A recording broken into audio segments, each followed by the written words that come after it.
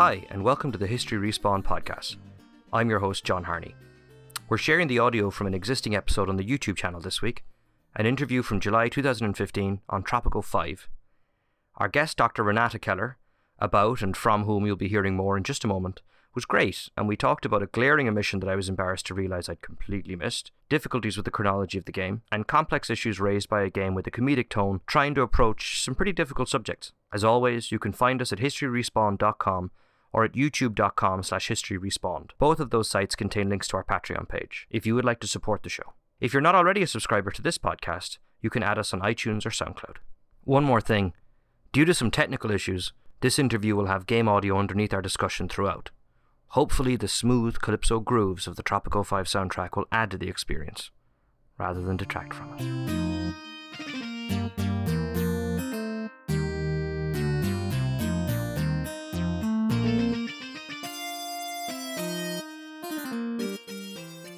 In this episode, we will discuss Tropico 5, the latest installment in the Tropico series from Calypso. This management sim seeks to offer the player the chance to play as a dictator throughout various periods of history in a fictional state based on colourful interpretations of Caribbean and Latin American history. The game's presentation relies heavily on satire, which creates certain challenges when referencing unpleasant events in the modern history of societies ruled by dictatorships.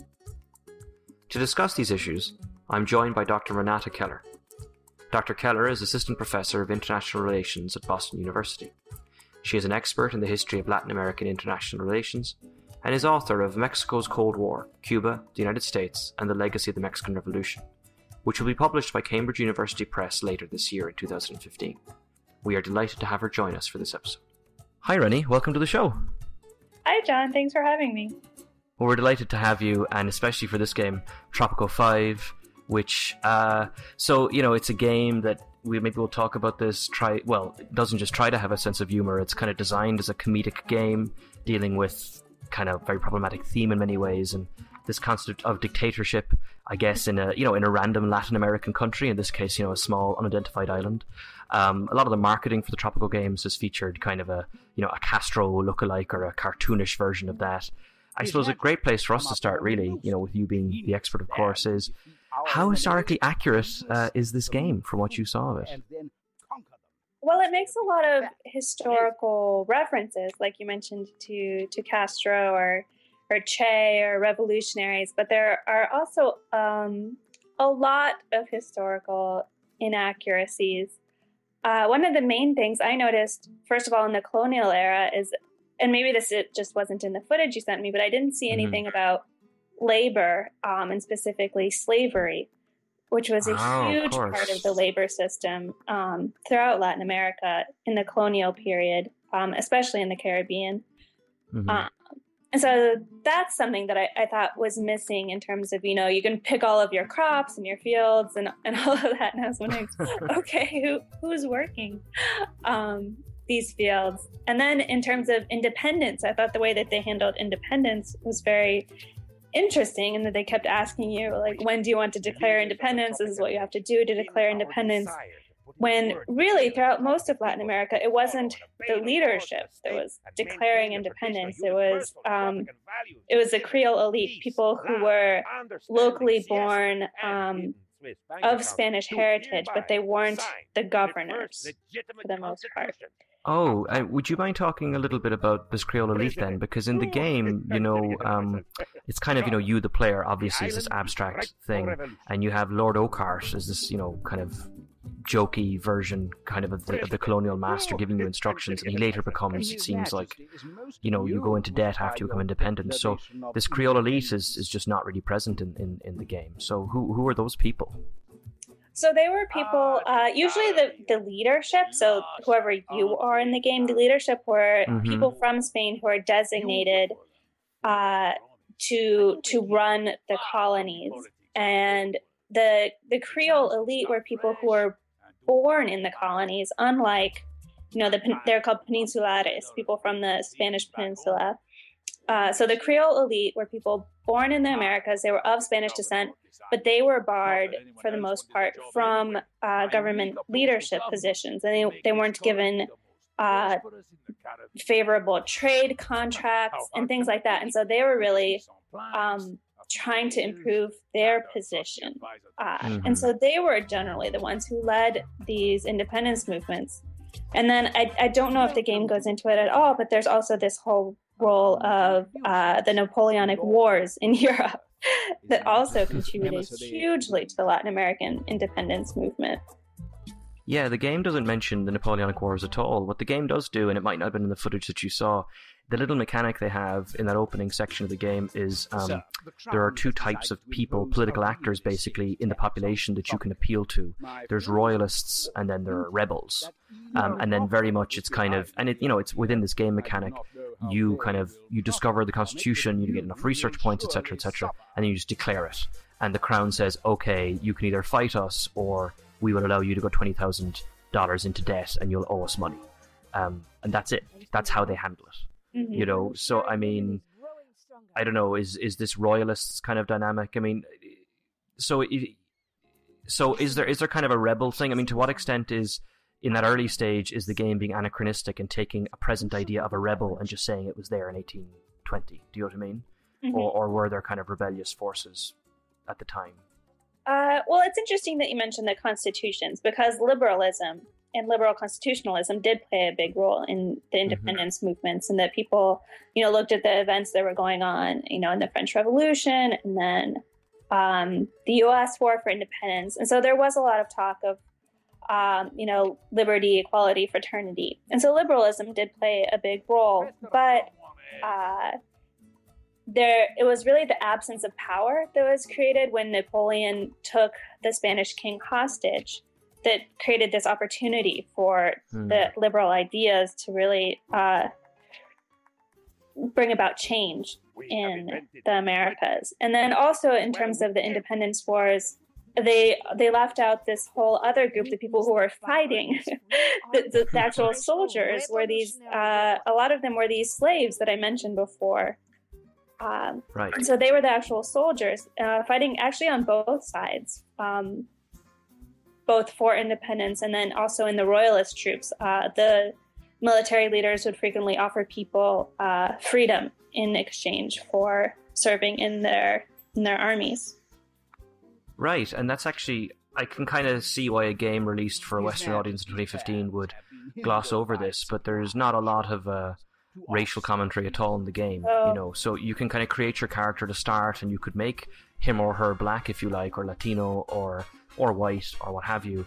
But in the game, when they kind of confront you with these little, these talking heads, as it were, giving you missions essentially, they don't really touch on, racial issues. I mean, you could help, again, educate, especially for those of us who know literally nothing about Latin America prior to 1945 and so on. I mean, that must have been huge, right? Mm-hmm. Yeah, the racial issue was a big deal, especially in terms of independence. When you look at one of the first successful independence movements was in Haiti, and that was led by the slaves. And then that served as a warning, actually, to places like Puerto Rico and Cuba that really, when the rest of Latin America was declaring independence, they were much closer to Haiti. And so the leadership there was much more afraid of having similar changes in terms of, racial distributions of power. Mm-hmm. And so another issue that I was wondering about is, I don't know, it's a funny game, like you mentioned, where you can choose your race at the beginning. I wonder whether that affects how things play out, because there were definite patterns. Like I said, for most of the colonial period, it was the white Spanish elite who were in charge. And then they entirely skip over the 19th century. And in the 19th century, it was actually mestizo elites who were in charge in a lot of areas. And so the leadership kind of shifts in different periods.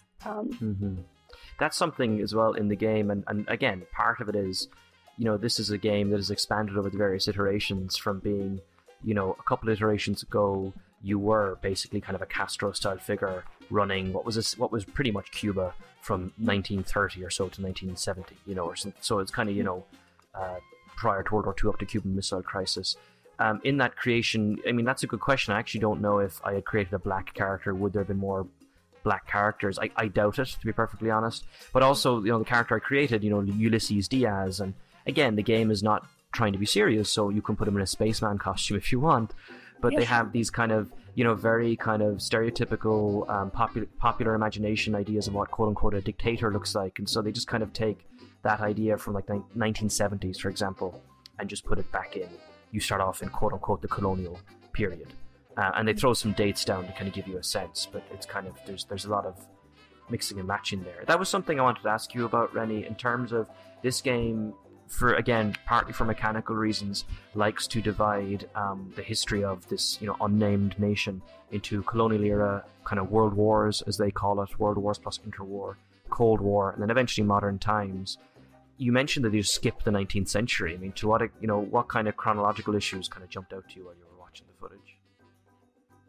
Well, the 19th century, especially in a game that's focused so much on nation building, like that was really when nation building was going on, right after they declared independence, and people had these ideas about, okay, we should be a constitutional republic.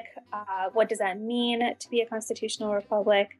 And then also in terms of developing the economies, because I did notice that in the game you have to go into debt to declare independence, or you can, and that's what happened across the board. These countries were really suffering economically after they declared independence, even because the wars were so destructive.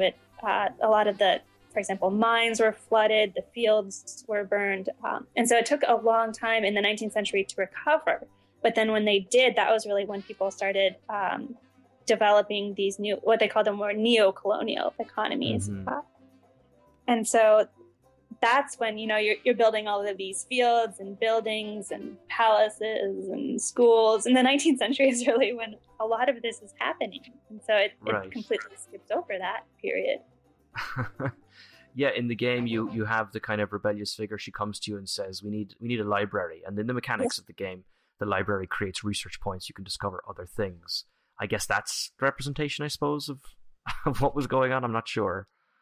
I mean, obviously, yes, there were a lot of educational projects. I'm more familiar with the Mexican example, but a lot of these leaders were interested in spreading, first of all, just basic literacy. Most of the population was illiterate, and so and with these educational projects, the idea was that you would create citizens who would then vote.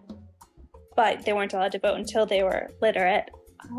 And so there was all these qualifications of who was allowed to be a citizen, and education was a big part of it. That's fascinating. And in the game, you can click on individual citizens of your little nation, and it tells you if they're literate or not, and if they're happy or not, and all these kind of little things. And the game tries to hold your hand a little bit and guide you through, you need high school graduates before you can have such and such a kind of a facility. Which I guess, again, is kind of interesting, although the game is building to this, having a nuclear power plant, having, again, this very kind of 1950s kind of style, or 1960s, this kind of exaggerated idea of dictatorships.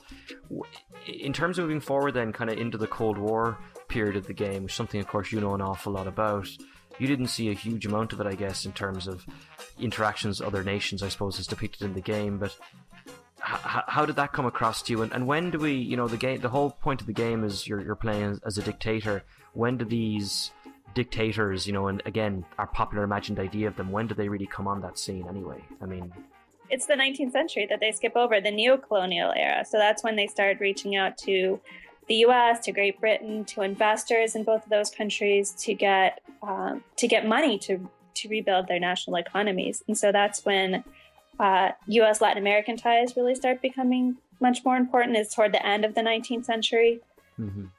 And in terms of importance on the world scene, it's the World War part I found really interesting in the game, just because in World War I, Latin America really wasn't very involved. In World War II, they all eventually sided with the United States. The Caribbean countries were the first actually to align with the U.S. and to declare war on the Axis after Pearl Harbor.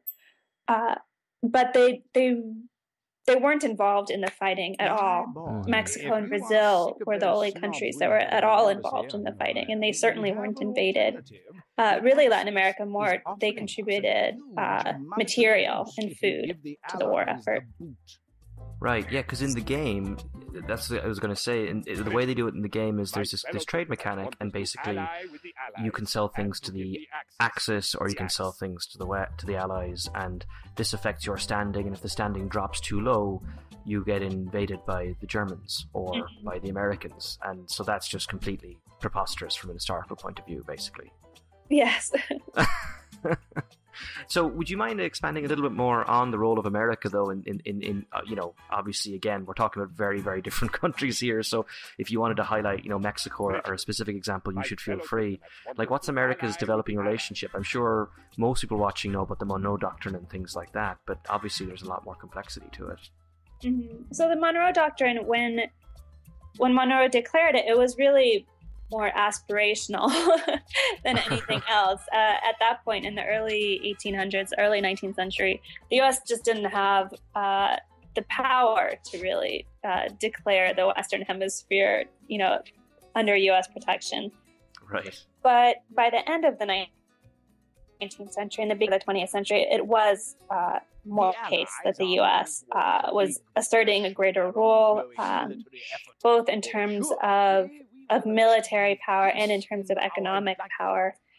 And in multiple countries in the Caribbean Basin and in Mexico, the U.S. would intervene militarily, beginning again toward the end of the 19th century and in the first few decades of the 20th century, whenever they saw what they perceived as Latin American countries misbehaving. So if it looked like a country is about to default on its debt, and European countries would sometimes invade to collect debts. And so the U.S. would invade first and take over the customs houses and make sure that, these, especially Caribbean countries, were being responsible and that they were paying their debts.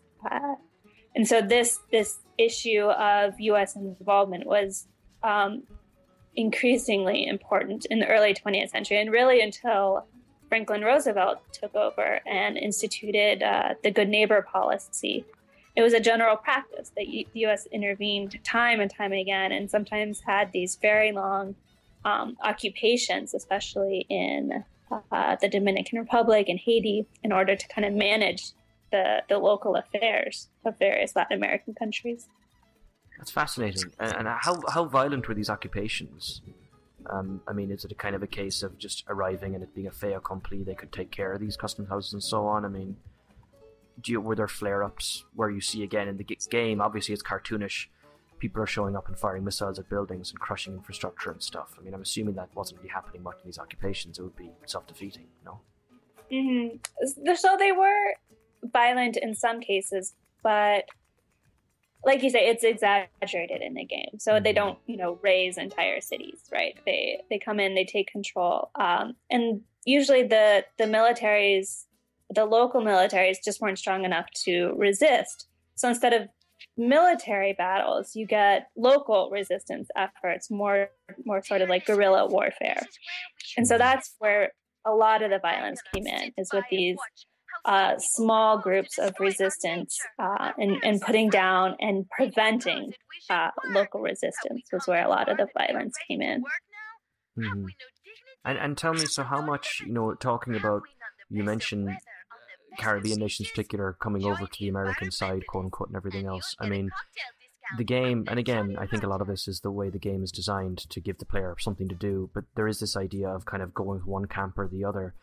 To what extent are these nations free agents? And is there kind of, you just talked about the occupations and so on, is there like a definitive moment or like early 20th century where that's not really valid anymore? Or is that a dynamic that continues throughout into the Cold War? This idea that in theory, Cuba or whichever country could ally with the Soviets rather than the Americans or whatever it is.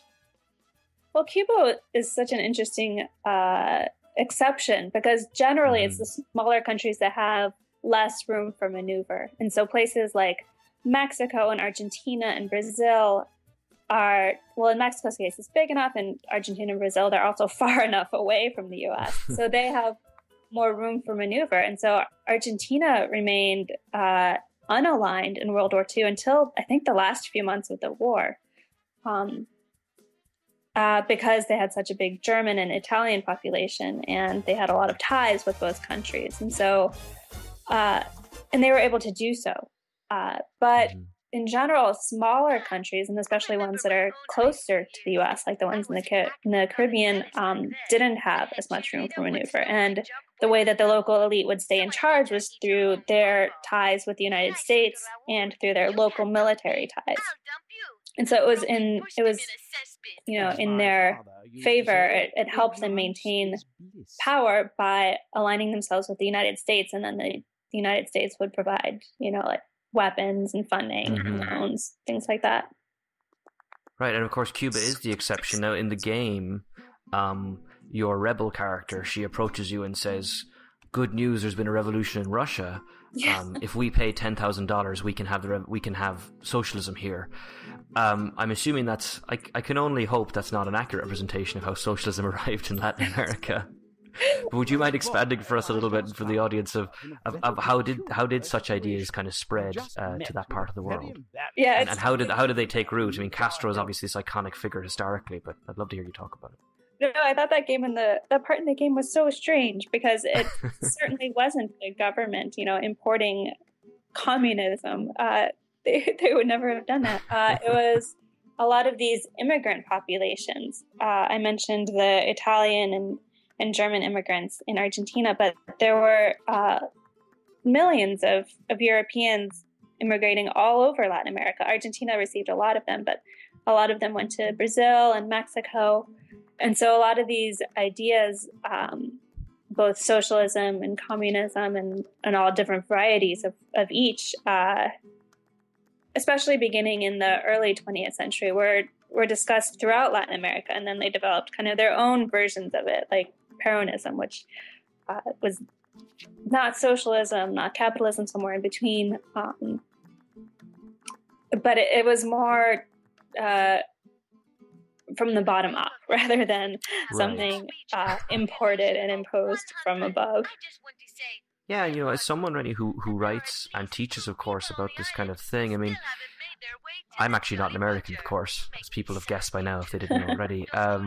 But certainly I think an American, and to a certain extent I think a Western view of kind of Latin American governments are very, at least socialist movements in that region. It all comes tied up in this, again, this very iconic image of Castro, which isn't necessarily an accurate view either. Mm-hmm. Do you know what I mean? I mean, how do you feel? I mean, how do you like to, or how would you introduce there's obviously lots of different things going on across, what is basically a whole continent.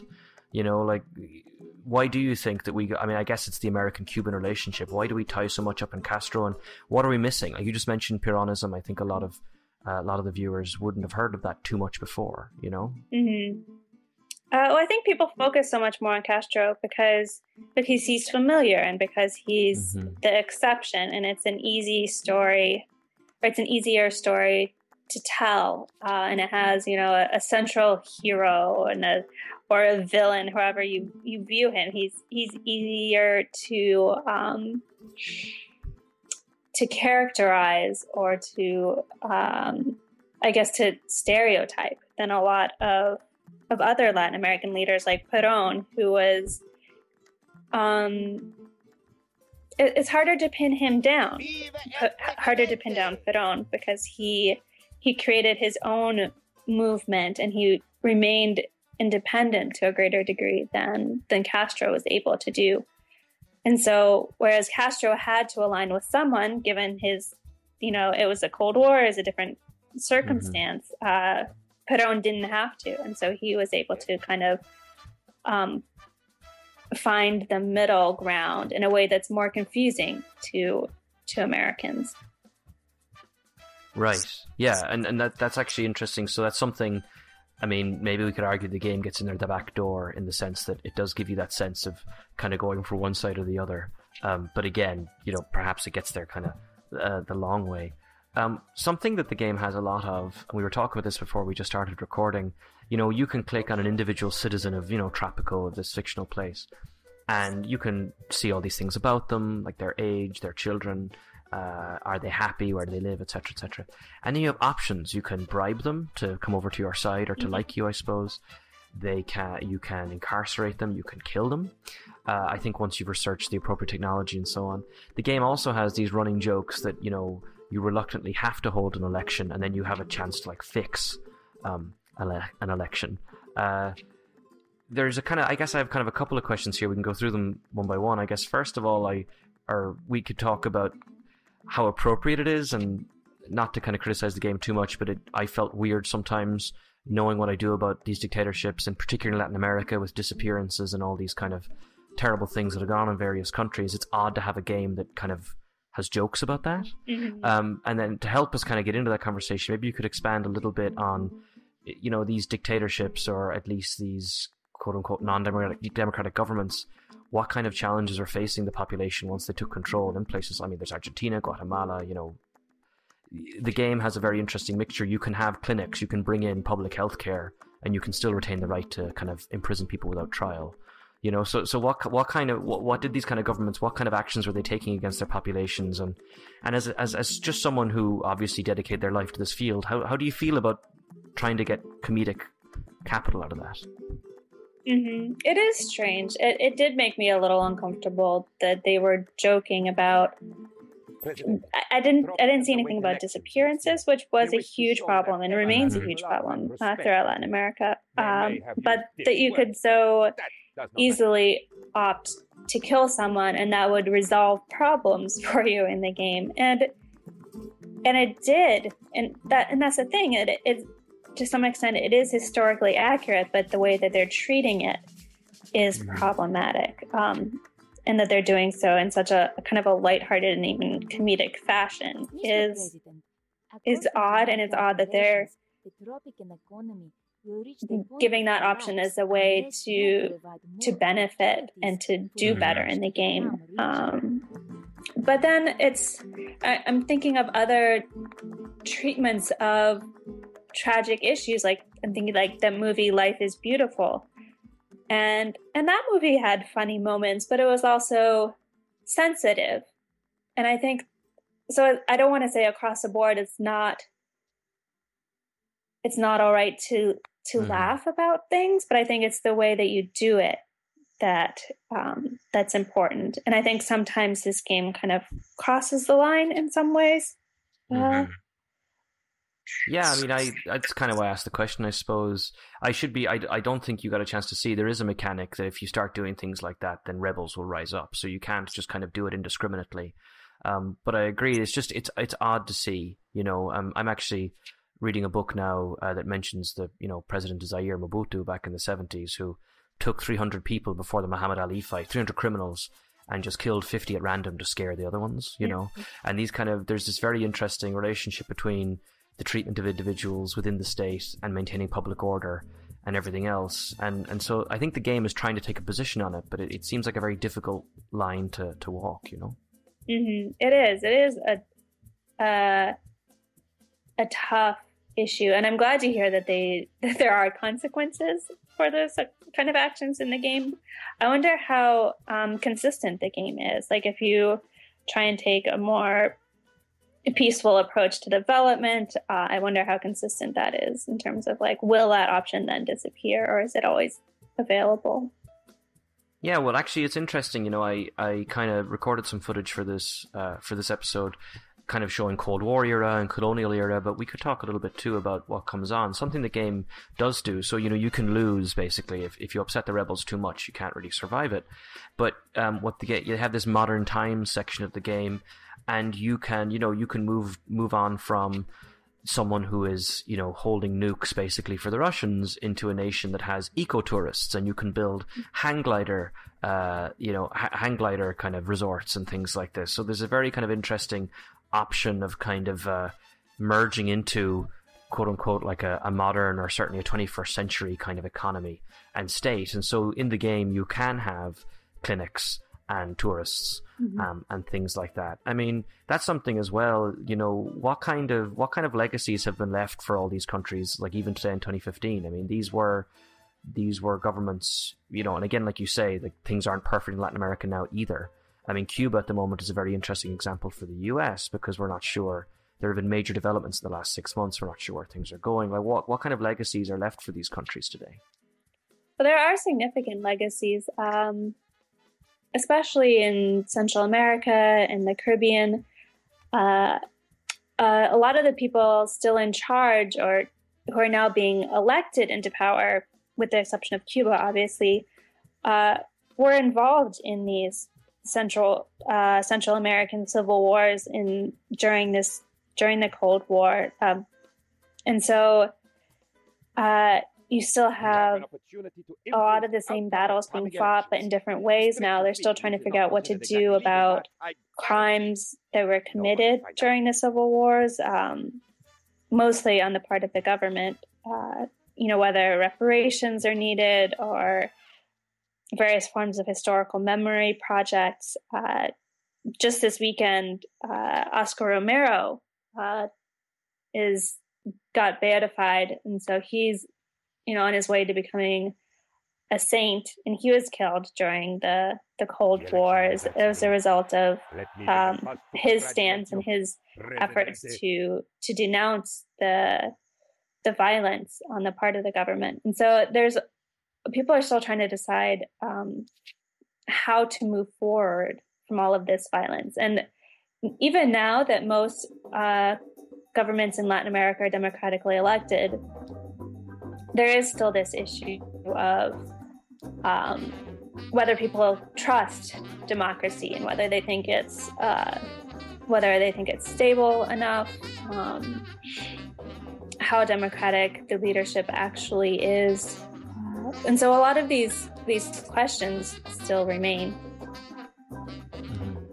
Right, and I mean, and so obviously, again, this is going to vary country to country, but can party politics be particularly volatile? And I mean, you mentioned the problems of historical public projects and things like this, so I hope I'm not asking you to repeat yourself. So is there an issue of either people in power now, or people whose proteges are in power who we know are directly responsible for people just disappearing? Is that kind of a central issue? It is. Yes, in Guatemala, the current president was in the military. He was one of the military leaders during the civil wars there. Let's see what other examples. On the other side, in Brazil, Dilma Rousseff was imprisoned during the dirty war there in Brazil. And so you have people on both sides of the political spectrum now in leadership. And then you still have the same group in power in Cuba, that the Castro family. Right. So I suppose to wrap things up then, in terms of, the game again focuses on this dictatorship. I mean, just ask you a very general question about what role do you think then? Obviously, this game is not trying to be an historical book or anything like that. I mean, it's a theme, right? It's a setting. But how, these, military juntas and these dictatorships are obviously, things that happened. And kind of going on from the legacy question, what kind of conversations do you hope we're going to be having about these periods of these countries' histories going forward? I mean, this video game is part of that conversation, but in a very, I don't know if lighthearted is the right term, but in a very different kind of way. I mean, how do you think, how would you like us to incorporate, for example, high Castroism? I'm sure that isn't even a term, or the Argentinian, Guatemalan governments. Like, how do we handle that as historians, you think? And in the more public conversation? That's a good question. I think it is good that this is at least starting conversations about Latin American history, because really in the U.S. school system, Latin America is kind of frequently shunted to the side, despite all the close ties. And so I think the fact that it's exposing more people to that part of the world and getting them interested in the history and questioning, okay, how much of this game is accurate? What are they referring to when they, make these jokes? I think in terms of just sparking curiosity, it's really good, and I'm glad that it exists in that respect. And I hope that it does do that it sparks curiosity, and that it doesn't stand as the full story. I think if people understand that it is based somewhat in in what happened, but it takes creative license with it. And I think if people understand that and then, make the effort to kind of take the next step and read or, watch documentaries or something like that, I think as long as they continue that conversation, I think that's the important part. That's it for this week. I hope you enjoyed our conversation on Tropico 5. Thanks again to our guest, Dr. Renata Keller. If you enjoy the show and haven't yet subscribed to the podcast, you can do so on iTunes or SoundCloud. If you are subscribed and you particularly like the show, please do consider leaving us a review. Positive reviews are an enormous help in getting the podcast out there to new listeners. If you would like to offer support to the show directly, you can do so on the Patreon page at patreon.com/historyrespawned. Thank you for listening, and we'll see you next time.